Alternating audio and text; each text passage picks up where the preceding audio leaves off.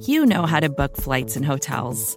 All you're missing is a tool to help you plan that unbelievable travel experience. That's why you need Viator. Book guided tours, excursions, and more in one place. There are over 300,000 travel experiences to choose from, so you can find something for everyone. And Viator offers free cancellation and 24/7 customer support for worry-free travel. Download the Viator app now and use code Viator10 for 10% off your first booking in the app. Find travel experiences for you. Do more with Viator.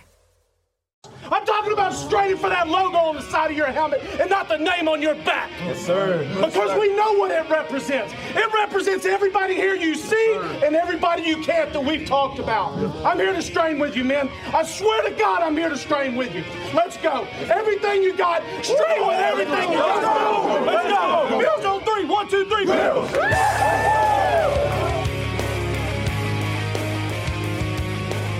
You're listening to the Off Tackle with John Fina show with your host, Joe Miller.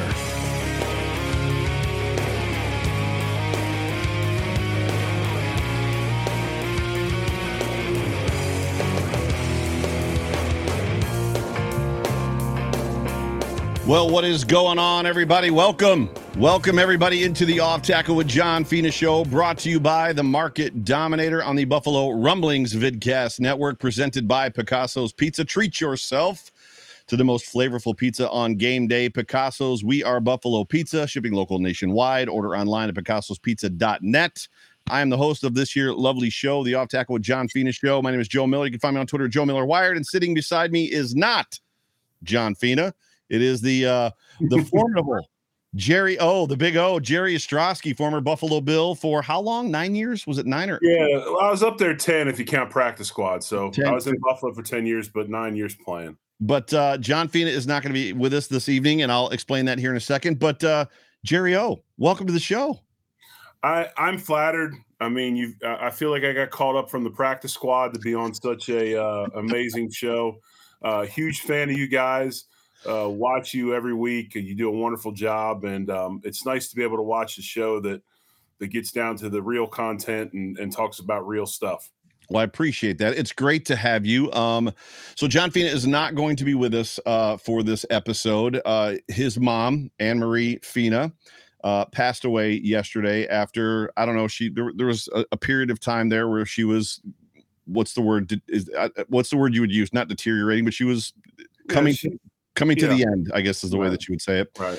A wonderful woman who you got to meet, if I'm not mistaken, and being that I never did get the opportunity to meet Mrs. Fina, why don't, if you've got something just that the thing about her, she's 86 years old when she passed, and she lived a wonderful life. And the thing about her was, if you have a friend or you have your mother's this way, she was a true blue Italian matriarchal mother. Awesome. She was a true blue Italian lady, like my grandmother, and that's why I loved her. She reminded me of back home, and she loved her family. She loved kids. She loved a lot of people. Did a lot of stuff with exchange students and all those things up with people. So, Godspeed, Mrs. Fina. We'll see you at some point. Yeah, Mrs. Fina went on to be with the Lord, and just as Jerry just said, we will see her again someday because she was awesome and loved Jesus. So, if you're a praying individual, thoughts and prayers go out to John Fina and his family as they've lost their mom, and obviously Mimi and the kids have lost their grandmother. So, exactly.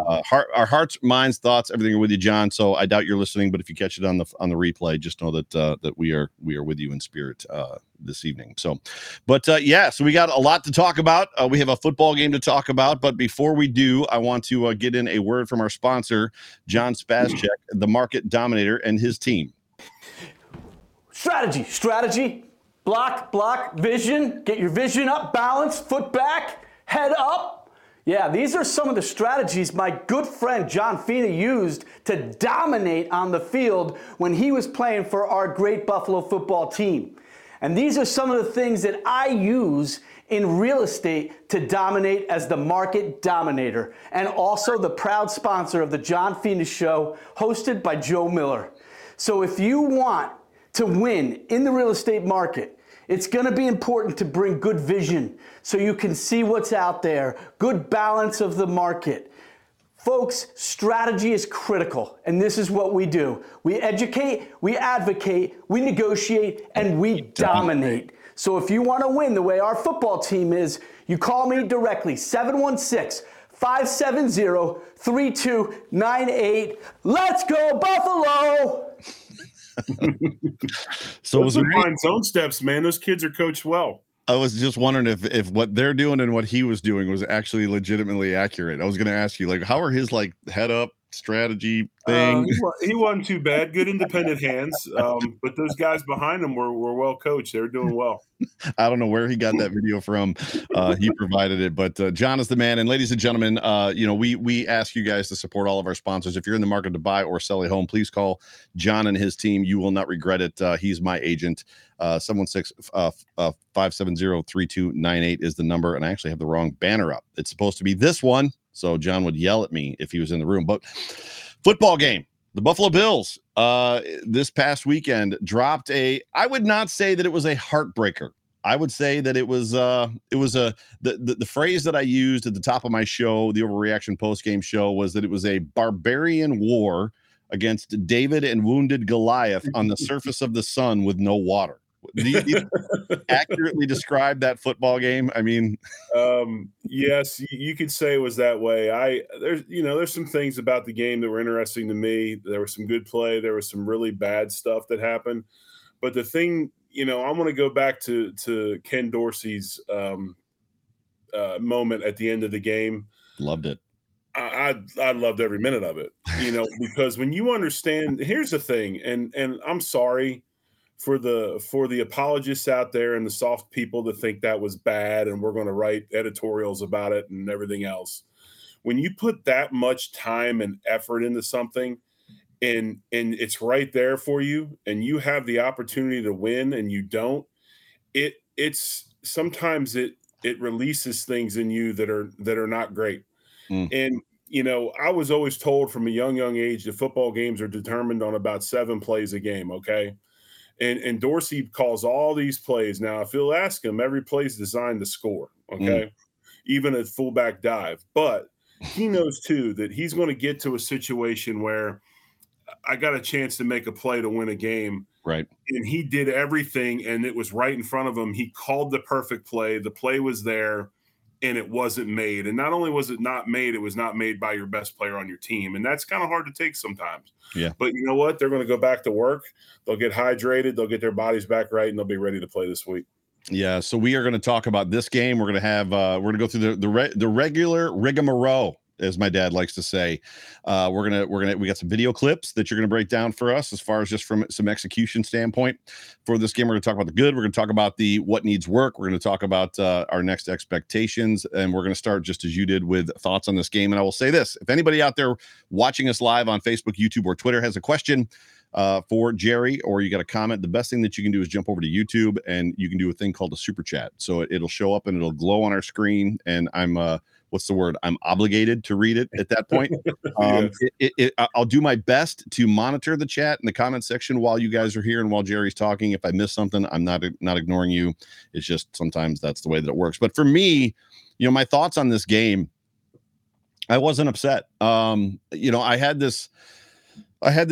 a confidence about this football game going into it, even with the injuries, and it wasn't a confidence that we were going to win. It wasn't a pregame. Jerry, you were a member of this team. I mean, you were a member of this team kind of at the ledge, right? When right. everything went down. And I know that you follow this team, and it went from being as a child for me, not a child, high school or college person, whatever, right? College student into my early adult years, and just always expecting this team to win. That's what you expected. It's Sunday. We're going to win. Like, that's what we do.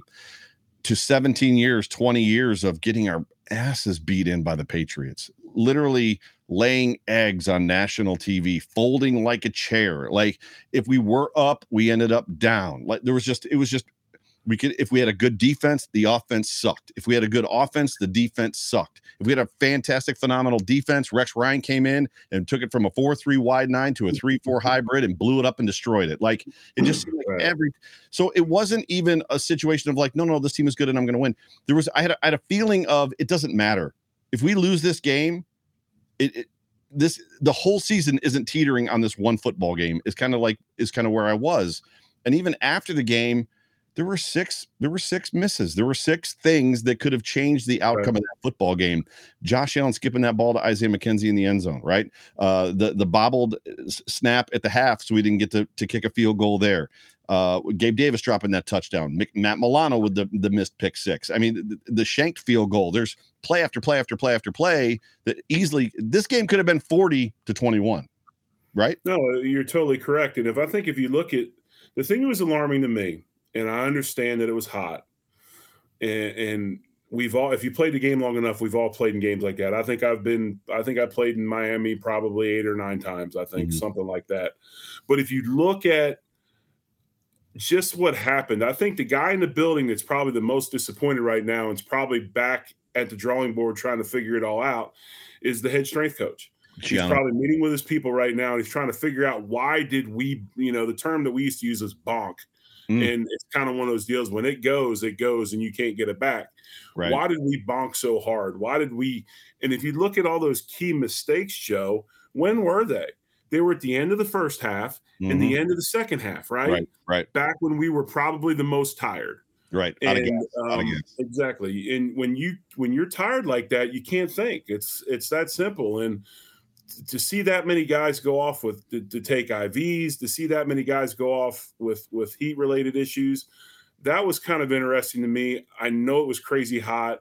No, you can't go ahead and put shade over the visiting stands and give them the same thing that the Dolphins are. If you're going to do that, then what are you going to do, folks? You're going to create a nice little warm igloo in December when they come up here? No, it's called home field advantage, right? It's that way for a reason. Well, you just have to be prepared. It brings up a good question, and I tweeted this back at somebody, and it was a national person. I don't remember exactly who it was, but I'm one who I don't like to sit in the cold, but I appreciate the home field advantage, and I very much believe that Buffalo is a home field advantage stadium, as is Green Bay, as is Chicago, cold weather stadiums, Seattle in the wintertime, because these guys come from South Florida, or they come from Texas, or they come from Arizona, and they're not used to playing, or some of the cold weather teams where they're not used to being outside Minnesota. They come to Buffalo, and now they're in the elements.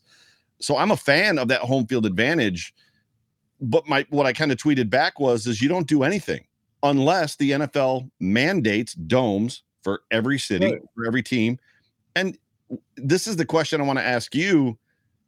Is it time the NFL mandates domes for every city? I mean, doesn't it affect the purity of the game?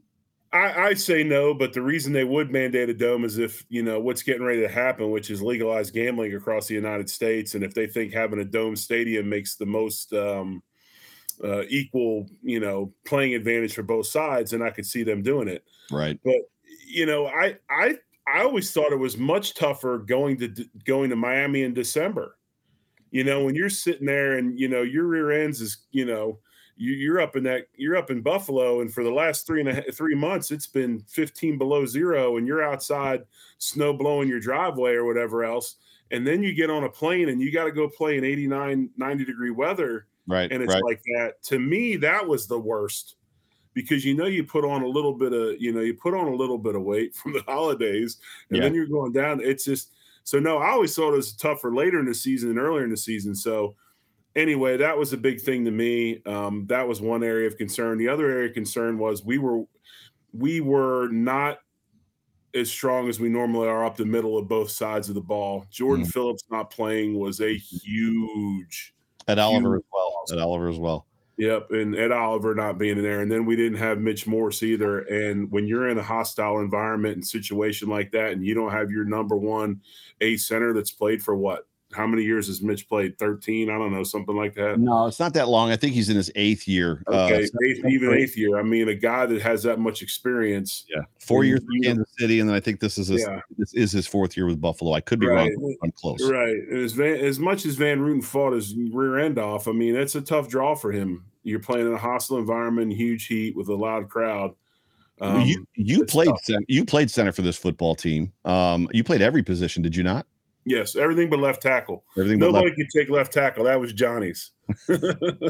So speak real quick if you could, because the things that I know, and it's funny because one thing that's not talked about, sidebar, and I didn't necessarily, I'm sure that I may have known, but it didn't strike me. So the botched snap at the end of the half, when Josh Allen took the snap and was going to spike the ball and didn't, and the announcer was like, "Oh my God, it's the Dan Marino play," because he jumped up and fired that ball at Diggs.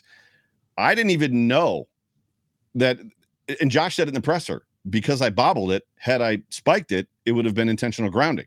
Like, it wasn't a clean motion. So the fact that Josh Allen knew that, first of all, that he knew that, to me is like, oh, okay, that's big. The second to that is the fact that he stood up and Diggs was standing there and somehow was ready to catch the football. Because it was completely not planned. They weren't doing the Dan Marino play. But speak real quick if you could, because the thing that I noticed the most, both in the Tennessee game and this one, Josh Allen typically, when there's a chemistry, there's a relationship between a center and a quarterback. And even when you look at shotgun snaps, when Mitch Morse is snapping the ball's right here every time. Right here every time. Josh Allen, for all intents and purposes, is looking at the defense when the ball's on its way to him. You know what I mean? Because he knows where the ball's going to be. When Van Roten snaps the ball, he's scooping to his left, he's scooping to his right. It's low, it's high, it's a little bit erratic.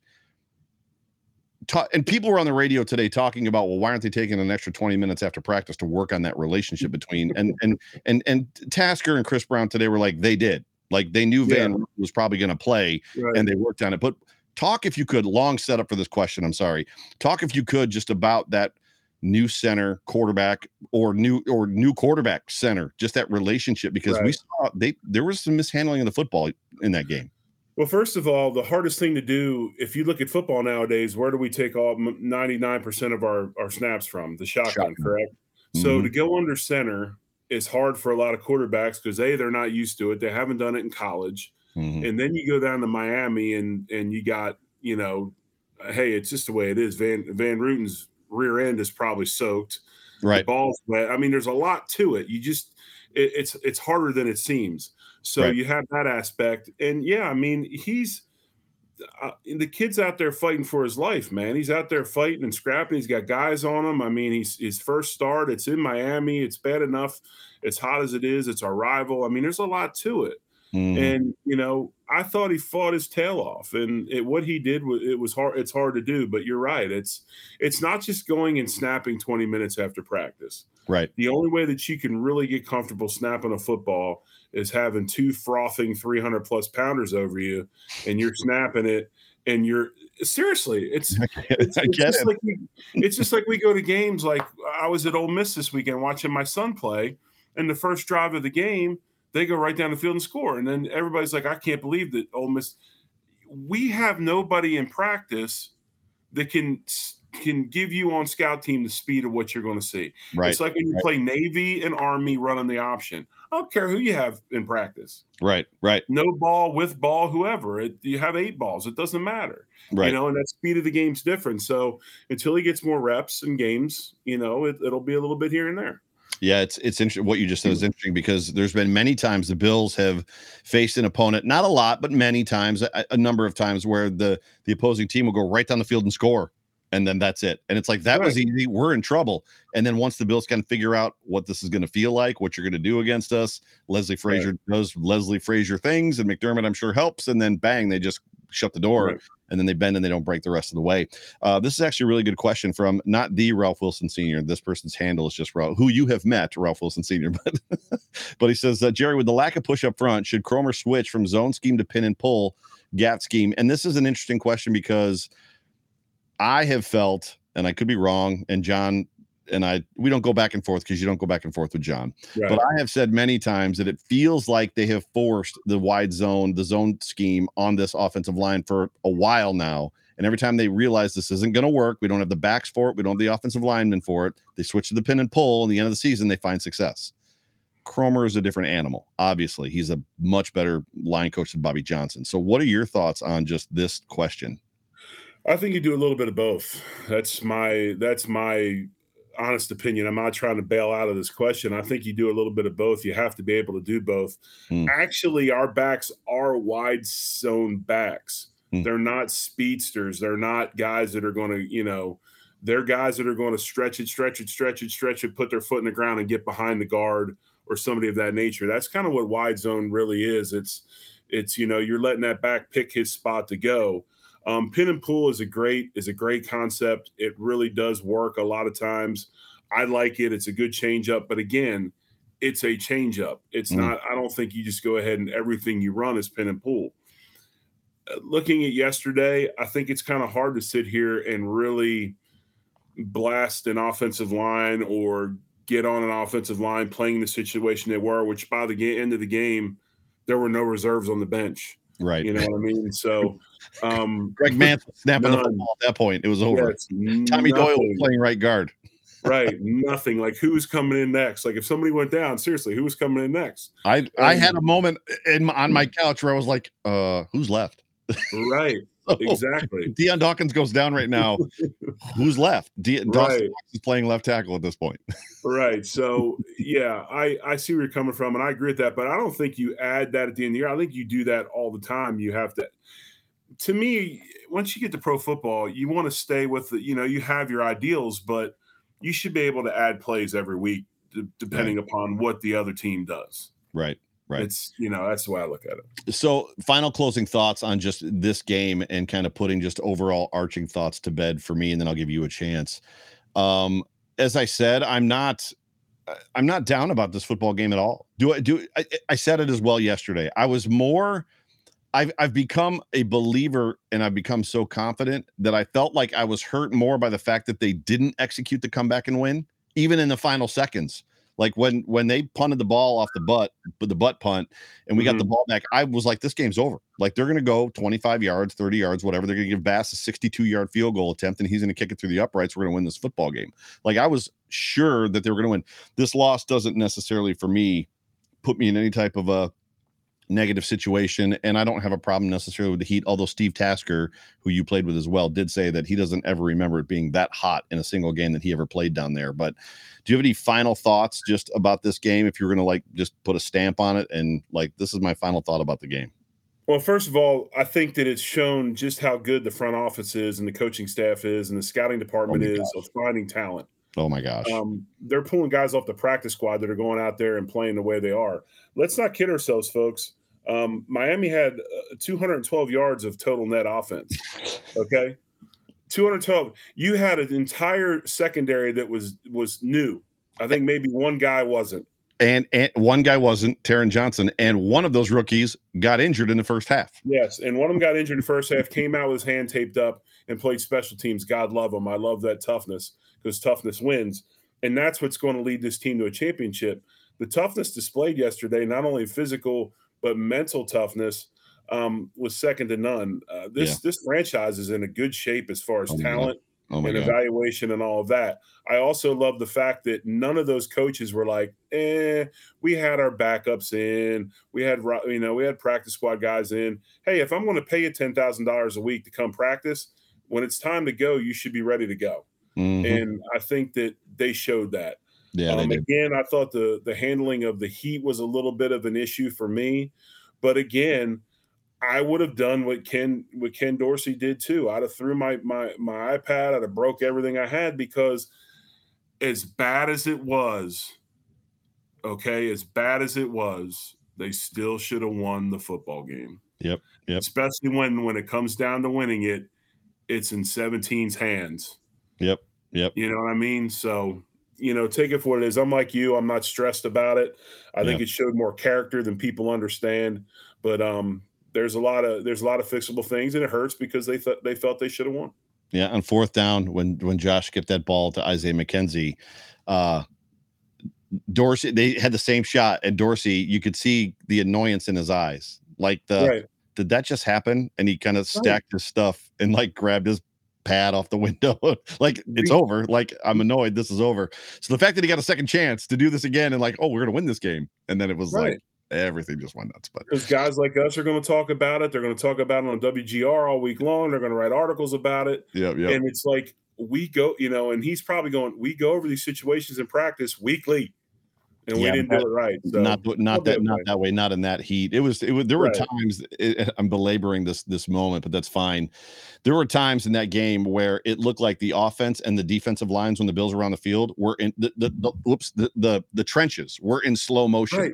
They were like, how about this? They were barely moving. They were like, can this just be over? Like the Zach Moss long run, they all kind of stood up like it was training camp, and Zach Moss just took off, and they were all just like, oh, there he goes.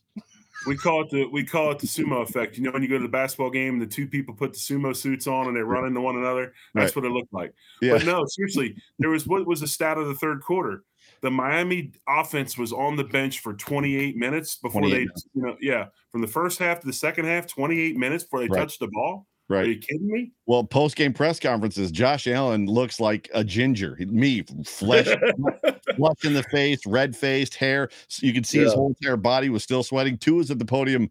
Looks like he's ready for a night on the town. Like he hadn't even worked that day or was even outside. It was Josh Allen looked like Year Without a Santa Claus, looked like Heat Miser. Exactly. That's exactly right. So we're going to get on to the good portion, the things that we thought went well in this football game. But first, I want to talk about House Capital. Buying a home can feel overwhelming, whether it's your first house or your fourth. Get the friendly expert knowledge of the mortgage loan officers at House Capital Corp. They specialize in mortgages with a variety of loans available. They can find the best fitting loan for you. They make the system simple and hassle-free and can close on most homes in 30 days or less, which in this state, in New York, is a miracle.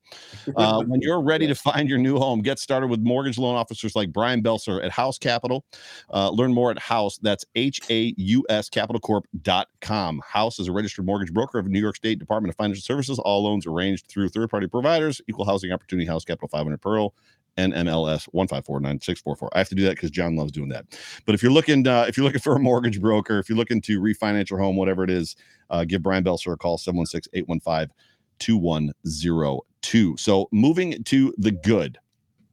So the overarching good things that you saw in this football game, the things that were like, that stuck out to you was like, no, they did this well. They did that well. Talk about that real quick. I saw a secondary that was backups and practice squad players that fought their tail ends off and played well for who they were going against, who people felt as, some people argue Tyreek's the best receiver in the league and Judy's not far behind. And they did a good job.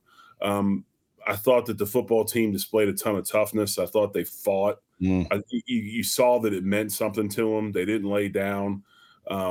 I think that, again, you look at Josh Allen's performance. Offensively, the Bills had 497 yards of offense, 382 passing, 115 rushing. We just talked about it. Yeah. They're on the number 8, they're number 8 offensive lineman. And I just think they battled and they showed a lot of grit. And again, the coaching staff, I think, handles them very, very well. And I think, and like you say, it's kind of, I don't know if it's a lack of respect. I mean, you can't say next man up when you're talking about 8 to 10 people, right? Next man up was usually 1 or 2. Yeah. But, it's that next man up mentality. And I thought that they showed that's what I wanted to see out of them. Yeah. I think the amount of fight and the amount of grit that they showed, that was big time. Yeah, you led me perfect. For me, it was the guts, right? How deep, I tweeted it, how deep, we're going to find out how deep the guts are of this football team. And a couple people actually snapped back at me on Twitter when I said that. I said it in the third quarter somewhere because it just got comical, the amount of guys that were going out and the guys that were being platooned off to get IVs and missing time and how long that offense was on the field. And the sticking together, right? There wasn't anybody on that, even with the mistakes, there was still belief on that bench that, we're over here sizzling. We're a bunch of fried eggs, and things are not going well necessarily. We're on the field way too long. The one thing that you want the defense to do, give the ball right back to you, was almost the thing that you didn't want the defense to do, but they kept doing it, right? So there was that gigantic 20-play drive in the third quarter, and I'm on my couch going, I hope the defense lets them get a couple first downs and then shuts them down because that offense needs a rest. It was like, I think it was 4 plays. They had 1 first down, 3 and out, punt the ball. I was like, this ain't good. But it was just, for me, to see that team be together. And I think what's ironic about all of it is there's actually a segment of people, and I know you're on Twitter out there, that are like mad at Sean McDermott about this football game, that we didn't win this game and somehow it was Sean McDermott's fault. because he's over there incessantly clapping his hands and telling everybody good job. But I'd love to know your perspective just about when McDermott stands at the podium and he's asked this question by Adam Benini, who I think was here when you were here. I know Benini, yeah. Yeah, he said, was it too much? Was the ask too big for the football team? The heat, the injuries, the mistakes, and he's almost letting McDermott off the hook. He's like, was it just too much to ask of these guys? And McDermott's like, I have a lot of belief in these guys. Like, I believe in this football team. And he was perturbed by the question and walked off the podium. I mean, where are you at when you just with McDermott? Just give me your thoughts of that man.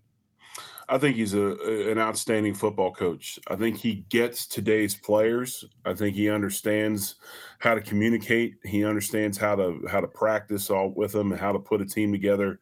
And that's something that's overlooked nowadays. Mm-hmm. I say it all the time. I had a really, really good friend in his retirement speech. He was a general in the Air Guard, and he made the comment about, old school military leaders complaining about, today's kids and all this, that they're the soft and they're this and that. And he's like, man, you know what? He goes, if you don't like change, you're really not going to like irrelevance. And I think that Sean McDermott has done that to a T. I mean, he's an old school tough guy. He's an old school D coordinator. Yep. And he's doing a wonderful job. I mean, hey, you forget who his college teammate was. His college teammate was Mike Tomlin. Mike Tomlin, that's right. They played together, and there's a reason why Tomlin's played for 15 years or coached for 15 years or whatever. I mean, and never had a losing record. Right. McDermott's a tremendous coach. He's outstanding. They're prepared. He treats them like men. His assistant coaching staff is great. If you look at who comes in there, you'll know how good of a coach he is, because guys like Leslie Frazier want to stay and coach with him. Right. They're not every year. They're not bailing. It took the guy on television tonight as the head coach of the Giants. How long did it take him till he finally left? That's a big deal. It was 4 years, I believe. Right. As hot as a commodity as he was, that's a big deal.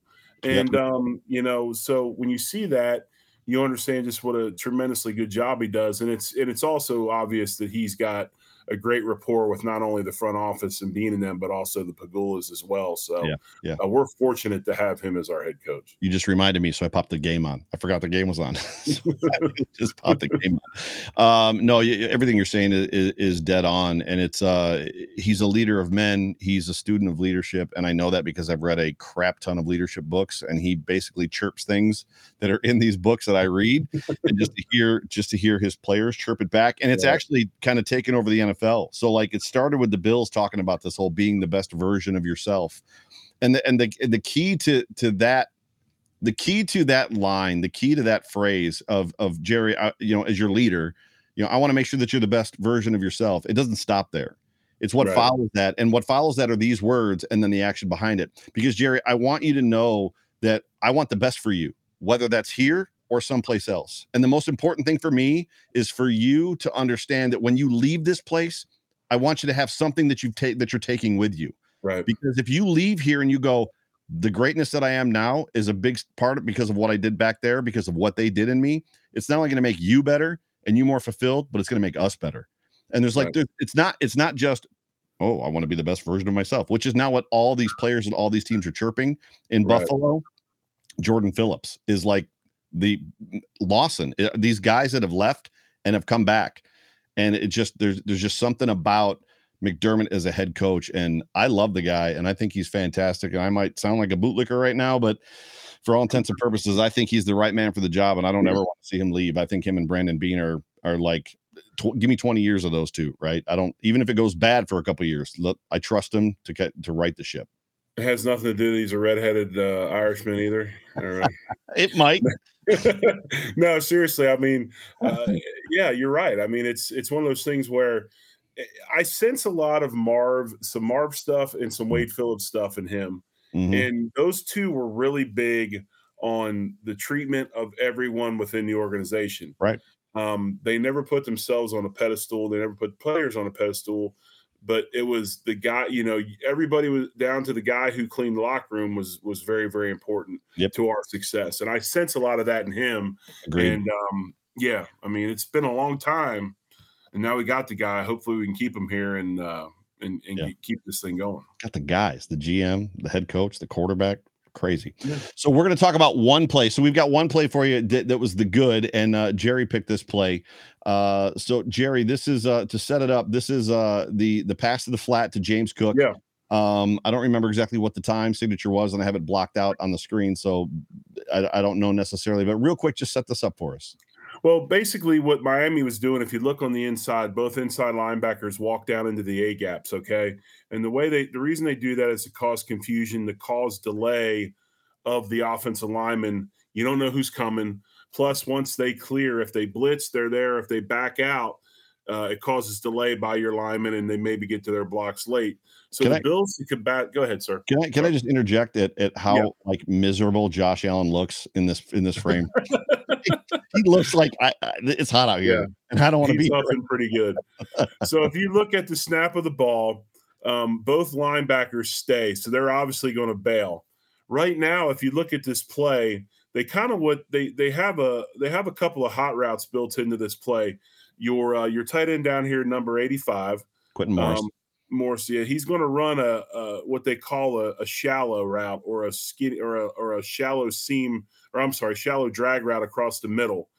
And if those linebackers were to blitz, he would be wide open over the middle. And if you watch Josh's eyes, he looks there and he's going to dump it to him. Those guys back out, okay? Mm-hmm.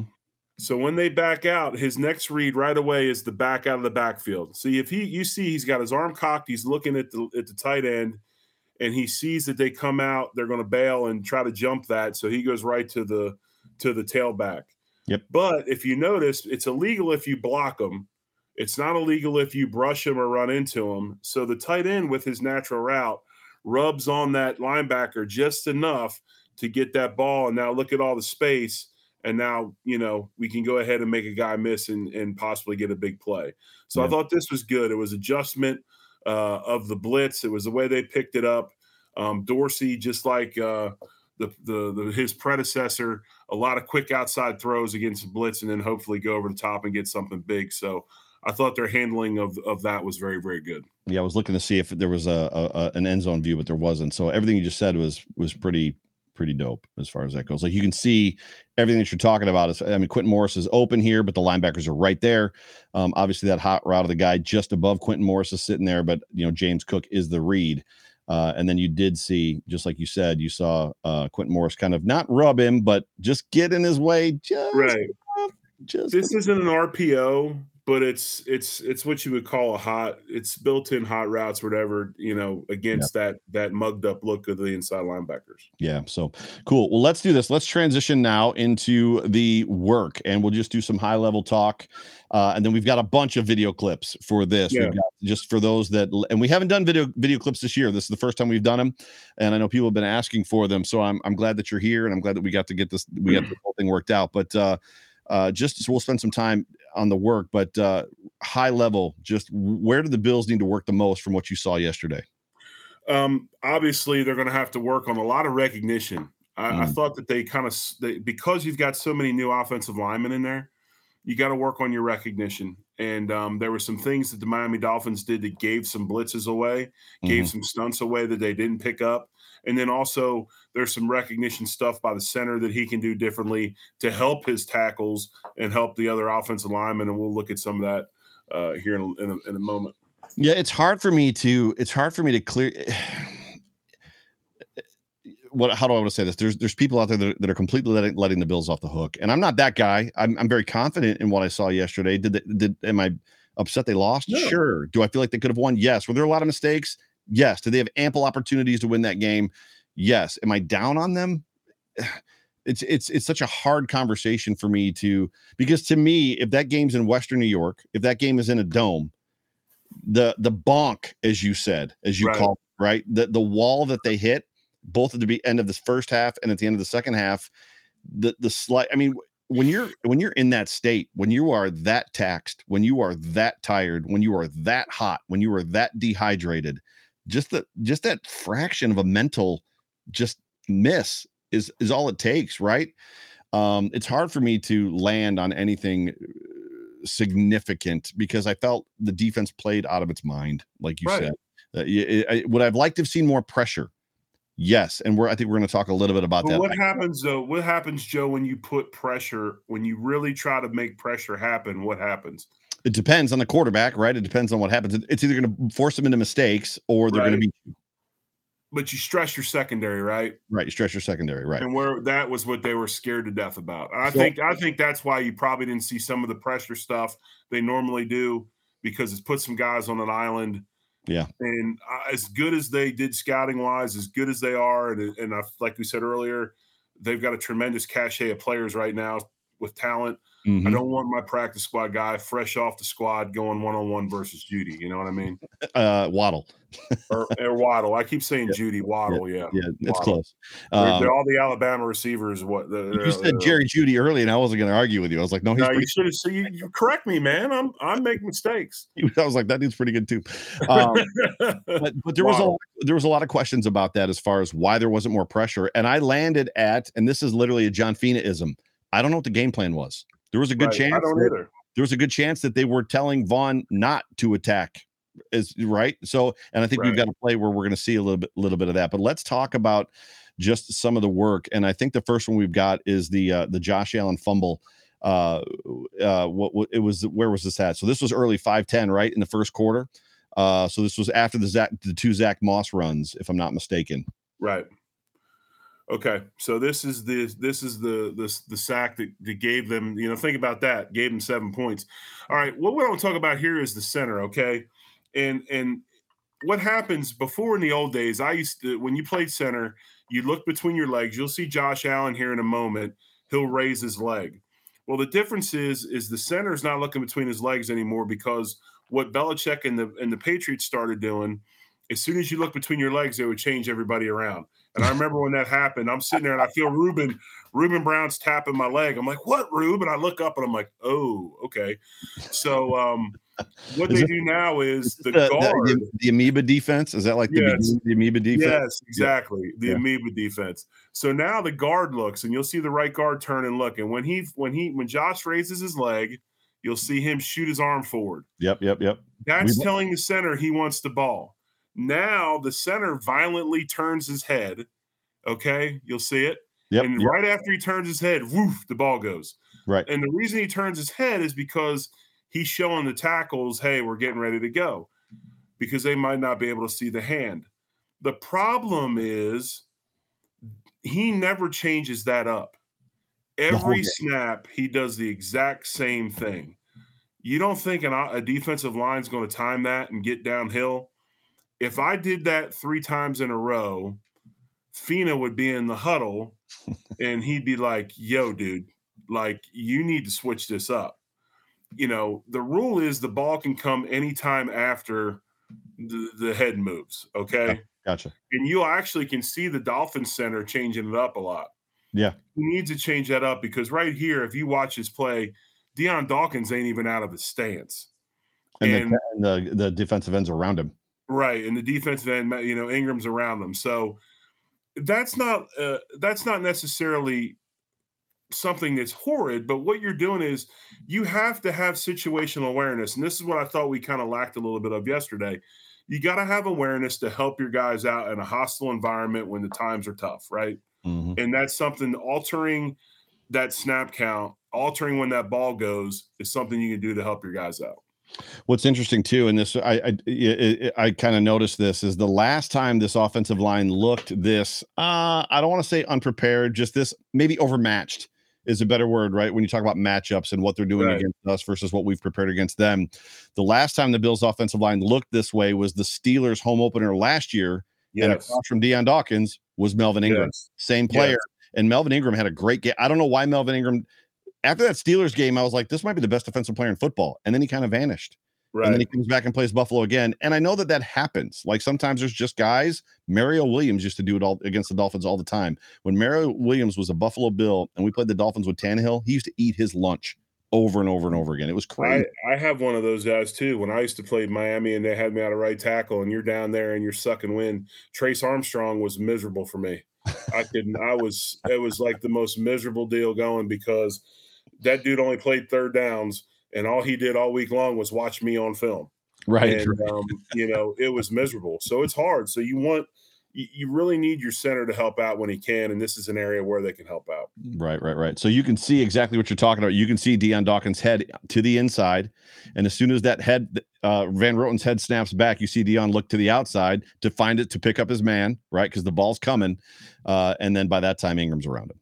Yeah, the human body can't move that quick. I mean, he's snapping the ball before his head even comes back. I mean, you got to give Dion a chance. Right, for sure. So the next one that we have is the Josh Allen sack by Ingram, and I picked this one. Oops, I took it out of the frame with that. I picked this one because there was just an aspect of what it looked like Ingram did to Spencer Brown, and thank God Spencer Brown continued to crawl after him, which I don't know why he did that, but you'll see it when he hits the ground. He crawls, and then the ball ends up in his hands because Josh fumbles it.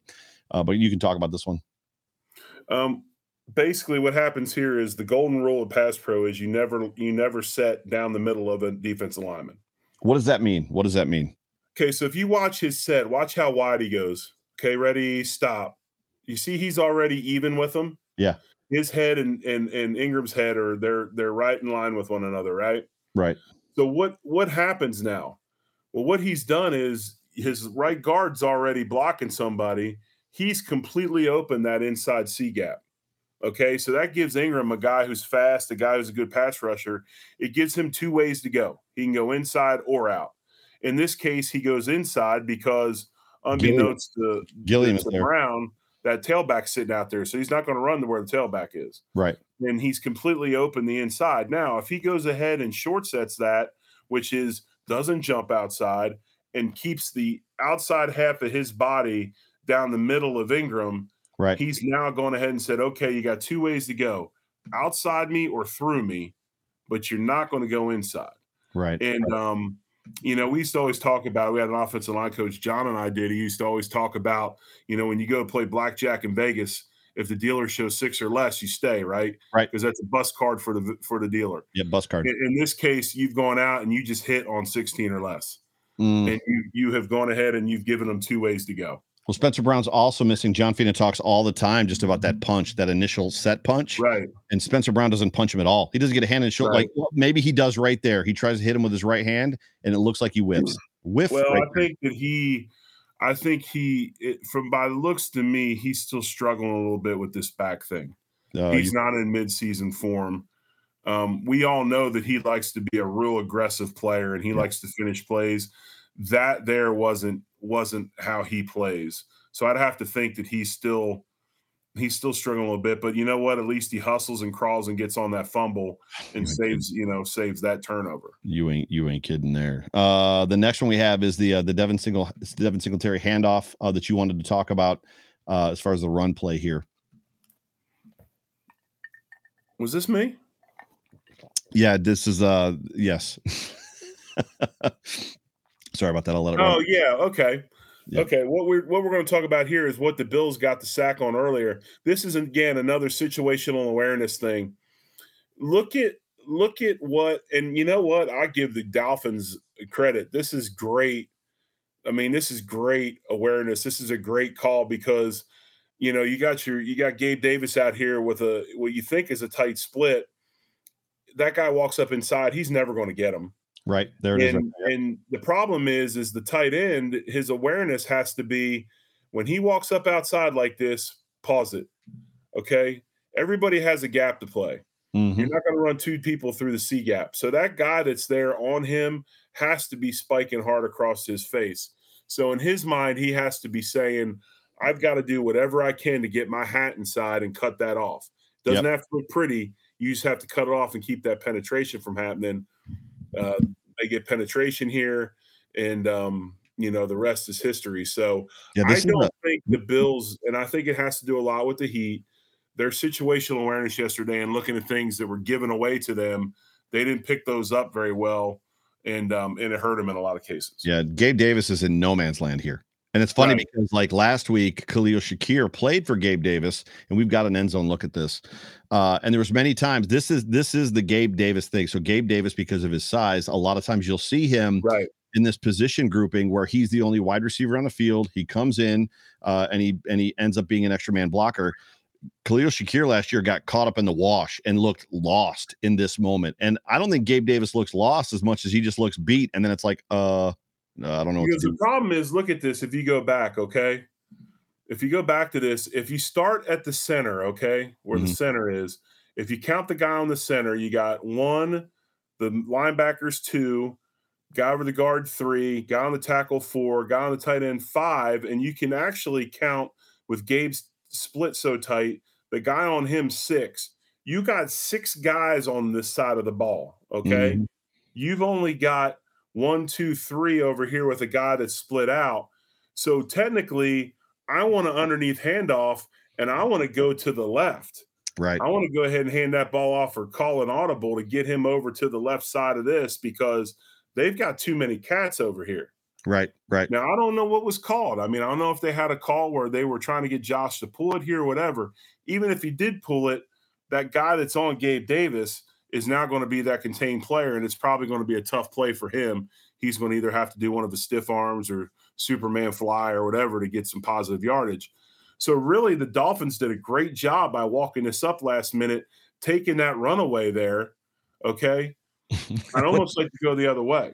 What's amazing, and I just caught this, is that linebacker, that defensive back, the safety that comes in, that Gabe misses, also misses Devin Singletary and tackles Josh. Right. And I'll tell you what's nice here. If you go back, I'll give you another good. Look at the right tackle. Look at Quisenberry and your right guard, Bates. Yeah. They smashed this double team on the backside. We used to call that a B block, and they've got that move. So if we had that cut off, they're more than likely we're going to get positive yards there and squirt that out. But again, you've got to have that situational awareness and know he's going to go inside. Yeah, well, it was who was that on the inside that looks like he was holding? Oh, it was Quentin Morris. Quentin Morris was holding his guy. Yeah. Is basically what ended up happening there. I mean, did they call it? They did not call it. So they did not. Real quick, I need to jump over to our last sponsor just because this is a lot of fun. Jerry, thank you so much. But I need to talk about Q42. Grills Mafia tailgate season is here. Whatever sauce or rub you've been using, turn the bottle around and check the ingredients. Compare what's in that to what's in Q42. Q42 is all natural, crafted in Western New York with local honey and real ingredients. It's why Q42 remains undefeated in blind taste tests. Get yours at Q42barbecue.com. Put in the code FINASHOW and save 15%. Everybody that I know is using Q42. Well, real quick, it's my go-to rub on briskets. The Texas brisket rub is phenomenal. Nice. I use it, and then the other rub, the KC style rub, I use on my pork shoulders. Tremendous rubs to use. If you're a pellet smoker guy, you need to use these rubs because they produce unreal bark in pellet smokers. Nice. So we have 2 videos left, and I actually we made a mistake. We have another good that we didn't get to, which was the Tua sack. But people are asking, it's already been in the comment section, just about the 3rd and 22.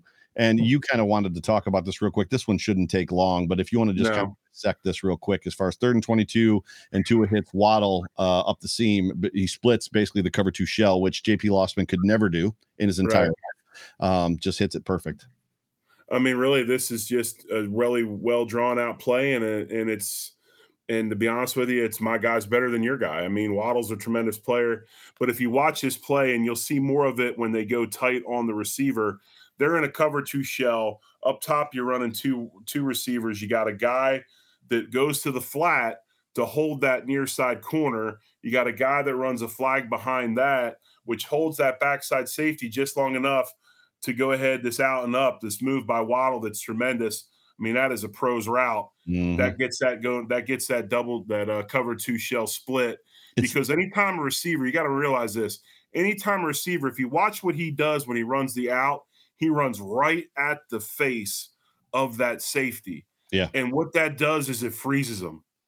And that little bit of a freeze by running straight at him lets him put his foot in the ground right there and get that space he needs. So yeah, this really is well drawn out play. This is the Gabe Davis route. It's also the route that Stephon Diggs ran against the Titans on his long bomb. He just ran it. Right. I think the same side of the field? Same side of the field. I think so. Yeah, same side of the field. Or was it against Jalen Ramsey? Whatever. Stephon Diggs actually ran the route, but yeah. So yeah, and it's the route that Davis ran in the playoff game against the Chiefs, where the guy landed on his keister. I think it was the Titans game. I think it was on the opposite side of the field. The way you cover this play is is your front guys, your 4 guys up front, or if you bring in pressure, they got to get to Tua so that he has to pull it down and doesn't have the time to let this develop. Yeah, that is a long developing play, and they probably again saw something sitting in cover 2, probably not going to get the blitz that you think, and they were able to make the play. Yeah, for sure. And then the last one we have is a good play. This is the Tua sack, and I like what you said in the setup was that we gave them a little bit of their own medicine. So right, exactly. If you look up top, we went ahead and we brought our guy down on the line of scrimmage, and we got a guy on the guard, and we got a guy on the tackle, and we got a guy outside. And you'll see what we do. It's a tell. It's this guy's creeping up. You see him creeping up early. Watch what they do. They all slant inside. No. I will say this though. I think the guy that made this play, Joe, is Russo, and here's why. Watch, I believe this is this Gesicki, the tight end for the Dolphins. I can tell you. He's set up for the hot. He's set up for the dump, but I think he feels Russo's pressure on the backside and makes him pull it down. Watch right here when he comes across. Right, so here comes the guy. Look, see, he's got his hand up. Give me the ball. Now I know the guy's here, but he might make a miss, maybe save all this lost yardage. But there's a ton of pressure coming backside, doesn't allow him to step up. And I think Greg Russo right now is playing tremendous football, a young guy that's really, really playing up to his draft spot. And I'd like to see him, especially with Ed Oliver out, get down over top of a guard in a 3 technique in pass rush situations and get an athletic mismatch. That's something. I made the joke. I made the joke on Twitter that was a great sack by EJ Manuel and nobody laughed. So I thought it was funny. I was like, hey, I see a guy running around with the number 3 on. It's got to be EJ Manuel, right? But yeah, the whole single-digit defensive lineman thing just is not. I don't like that, especially when fat guys wear number 8. It's just too many round things going on. Right. So let's wrap this show up. And Jerry, you have been awesome. And for those that have tuned in late, you are tuned into the Off Tackle with John Fina show, brought to you by the Market Dominator, House Capital, and Q42. And John is not with us tonight. His dear mother, passed away yesterday. So he is with his family, and they're spending time together, just celebrating her life today. But I appreciate everything that you've been a part of. Like, this has been phenomenal. It's been awesome. And it's funny because I don't feel like I'm going into the bench. I feel like the level has not declined at all. The only thing that has gone away is I don't have any snark coming back at me. Like, if I make a comment, nobody's making fun of me, which normally happens with John. Understand, we're not going to have any Wally Pep situations here when he bowed out, and what was it, DiMaggio or whoever took over for him? No, it wasn't. It was Gehrig. It was Lou Gehrig, and then played what? That had the record before Ripken broke it. But no, I appreciate you having me on. It's been awesome. Yeah. And I wanted to do a good job for John because you guys do such a good job of this. And much respect and love to both of you. But next expectations. Yeah. I think you continue to build. I think we're still so early in the season. If you've got some guys that are iffy that you don't really want to play them because you're worried about affecting, their play for the rest of the year, rest them. I'm sorry, it's human nature, but it's also why there's 17 games. Okay. This is a long season. It's not a sprint. I know you've heard it before. It's a marathon. It is a long marathon. Yeah. And by the way, that's where the term bonk came from. You watch marathon runners when they hit about mile 23 and they just go rubber-legged. No. That's the bonk. The bonk. Yeah, exactly. So I think the Bills step up. I think they bounce back. You're going to see a lot of no-pad practices this week, I think. Oh, yeah. I think you're going to see them hydrate. They're going to take care of themselves, try to get back again, probably a lot of cold tubs and a lot of cold plunges, and get their muscles back and get their bodies back. Because here's the thing. These guys know how to play football, okay? You can get your timing and everything you need without going out there and beating the hell out of each other. Right. And I think this is one of those weeks where you make sure you're assignment sound and you get ready to play a good football team. Yeah. And again, another quarterback that gives you another look that you haven't seen before, as of yet this season, a guy that runs all over the place and can make plays with his feet as well as a big arm. So big week for them to recover and just keep building on what they've been doing. For me, it's going to sound overwhelmingly arrogant, and I don't mean it to. I just feel like this team is in a good place. Like the defense, I think I don't think the defense is going to be outmatched this weekend. You know, anytime you're going up against Lamar Jackson, he's an all-world talent and he's going to provide challenges. But the Bills play guys that provide all-world challenges every week. The first week it was Cooper Kupp and Aaron Donald. The second week it was Derrick Henry, right? Yesterday it was Tyreek Hill and Jalen Waddle. And I think the Bills are just up for the challenge, and I think they correct a lot of these mistakes. 6 of them, and if one of them isn't a mistake, it's a different we're having a completely different conversation. Yeah. So I agree with you. I think they're going to take care of their bodies this week. I think you look to see the Bills bounce back. And to be honest with you, even if they don't, this is another one. If they go 2-2 in this first stretch of 4 games, which is brutal, they got the Pittsburgh Steelers in, which, you know, that's a not a great football team. And then you and I will actually, with John Fina, we'll be in Kansas City. Yes. The Bills play the Chiefs in Kansas City. I'm greatly looking forward to that. But I expect the Bills to bounce back. Mark Andrews provides a challenge, and then obviously, you know, Lamar Jackson. But for me, I think the Bills have a great shot at winning this football game this weekend. But I don't know. They're going to have to. Dobbins is getting healthy again. And they're kind of putting him on a pitch count as far as how many plays he played this week. I think they'll free him up a little more next week. So you'll have to worry about that as well. But I think that hopefully Ed Oliver's back. That's a big loss right now. We don't have any inner pocket disruptor. If you can get Phillips back, that would be great. One of the two I would be okay with that. Right. And then, we'll see what happens. And I think, I guess the biggest question right now, Joe, is when does White show up? So I believe PUP he can't play or practice. Obviously can't practice for the first 4 weeks. And the consensus is there's no way that he would come back week 5. Right. So there's an aspect of them elevating him to the active roster so then he can practice. Right. So the idea would be week 5, they would elevate him to the active roster so he could practice. He'd get 3 weeks of practice in. Bye week is week 7, and he'd be back game week 8. Right. So is kind of the looming thought. At least what I've been hearing. So I would have to say, though, you probably are amiss if you don't think they're putting him through the rigors right now. Oh, I don't know. Nobody's saying it. Is he allowed to be at the facility if he's on PUP? Don't matter if he's at the facility. I guarantee you, he's training like a madman.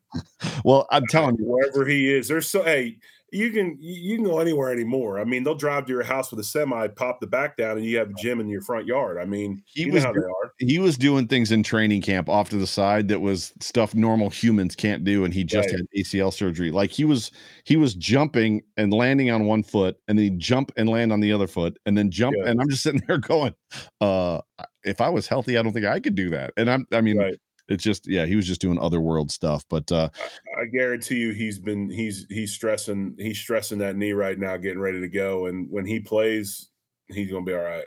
Jerry Ostrowski, former Buffalo Bill, sitting in for John Fina, a couple of legends I get to hang around with. Jerry, tell everybody where they can find you. You know what? I have to even look at my my deal on Twitter. I even forget what it is anymore. It's been, I'm old, man. I'm not pretty like Fina, he's a smart guy. I ran my head into the ground for too long, but I'm on Twitter at Ostrowski_Big O. So that's where I like, Twitter is paradise for old men like me. So if you want to catch me on at Ostrowski, OSTROSKI_Big O.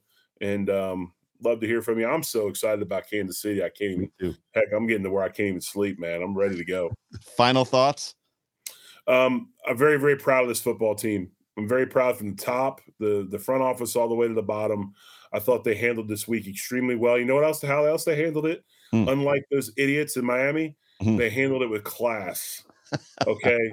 They handled it with class. Our football team is a classy organization. Our fans are classy. Exactly. And they handled themselves very, very well. I'm proud of our football team for how the toughness they displayed. And I'm proud of our fan base for not only how they support, but how classy they are as individuals. And I can't wait to meet some of them in a few weeks up in Kansas City. And, I was drafted by the Chiefs and they cut me. That's right. So I will be talking. I might not be quite as classy as the rest of them. We win that football game. I might be talking some gas, but it'll be good. Awesome. Ladies and gentlemen, you've been tuned into the Off Tackle with John Fina show, brought to you by the Market Dominator team on the Buffalo Rumblings Vidcast Network, presented by Picasso's Pizza. My name is Joe Miller. I'm the host of the show. You can find me on Twitter at Joe Miller Wired. That over there is Jerry Ostrowski for me, for Buffalo Rumblings, for Q42, for House Capital, for the Market Dominator team. Jerry, it's been a pleasure. Thank you so much for being here. Same. Thank you, Joe. I appreciate you. Go Bills. Go Bills.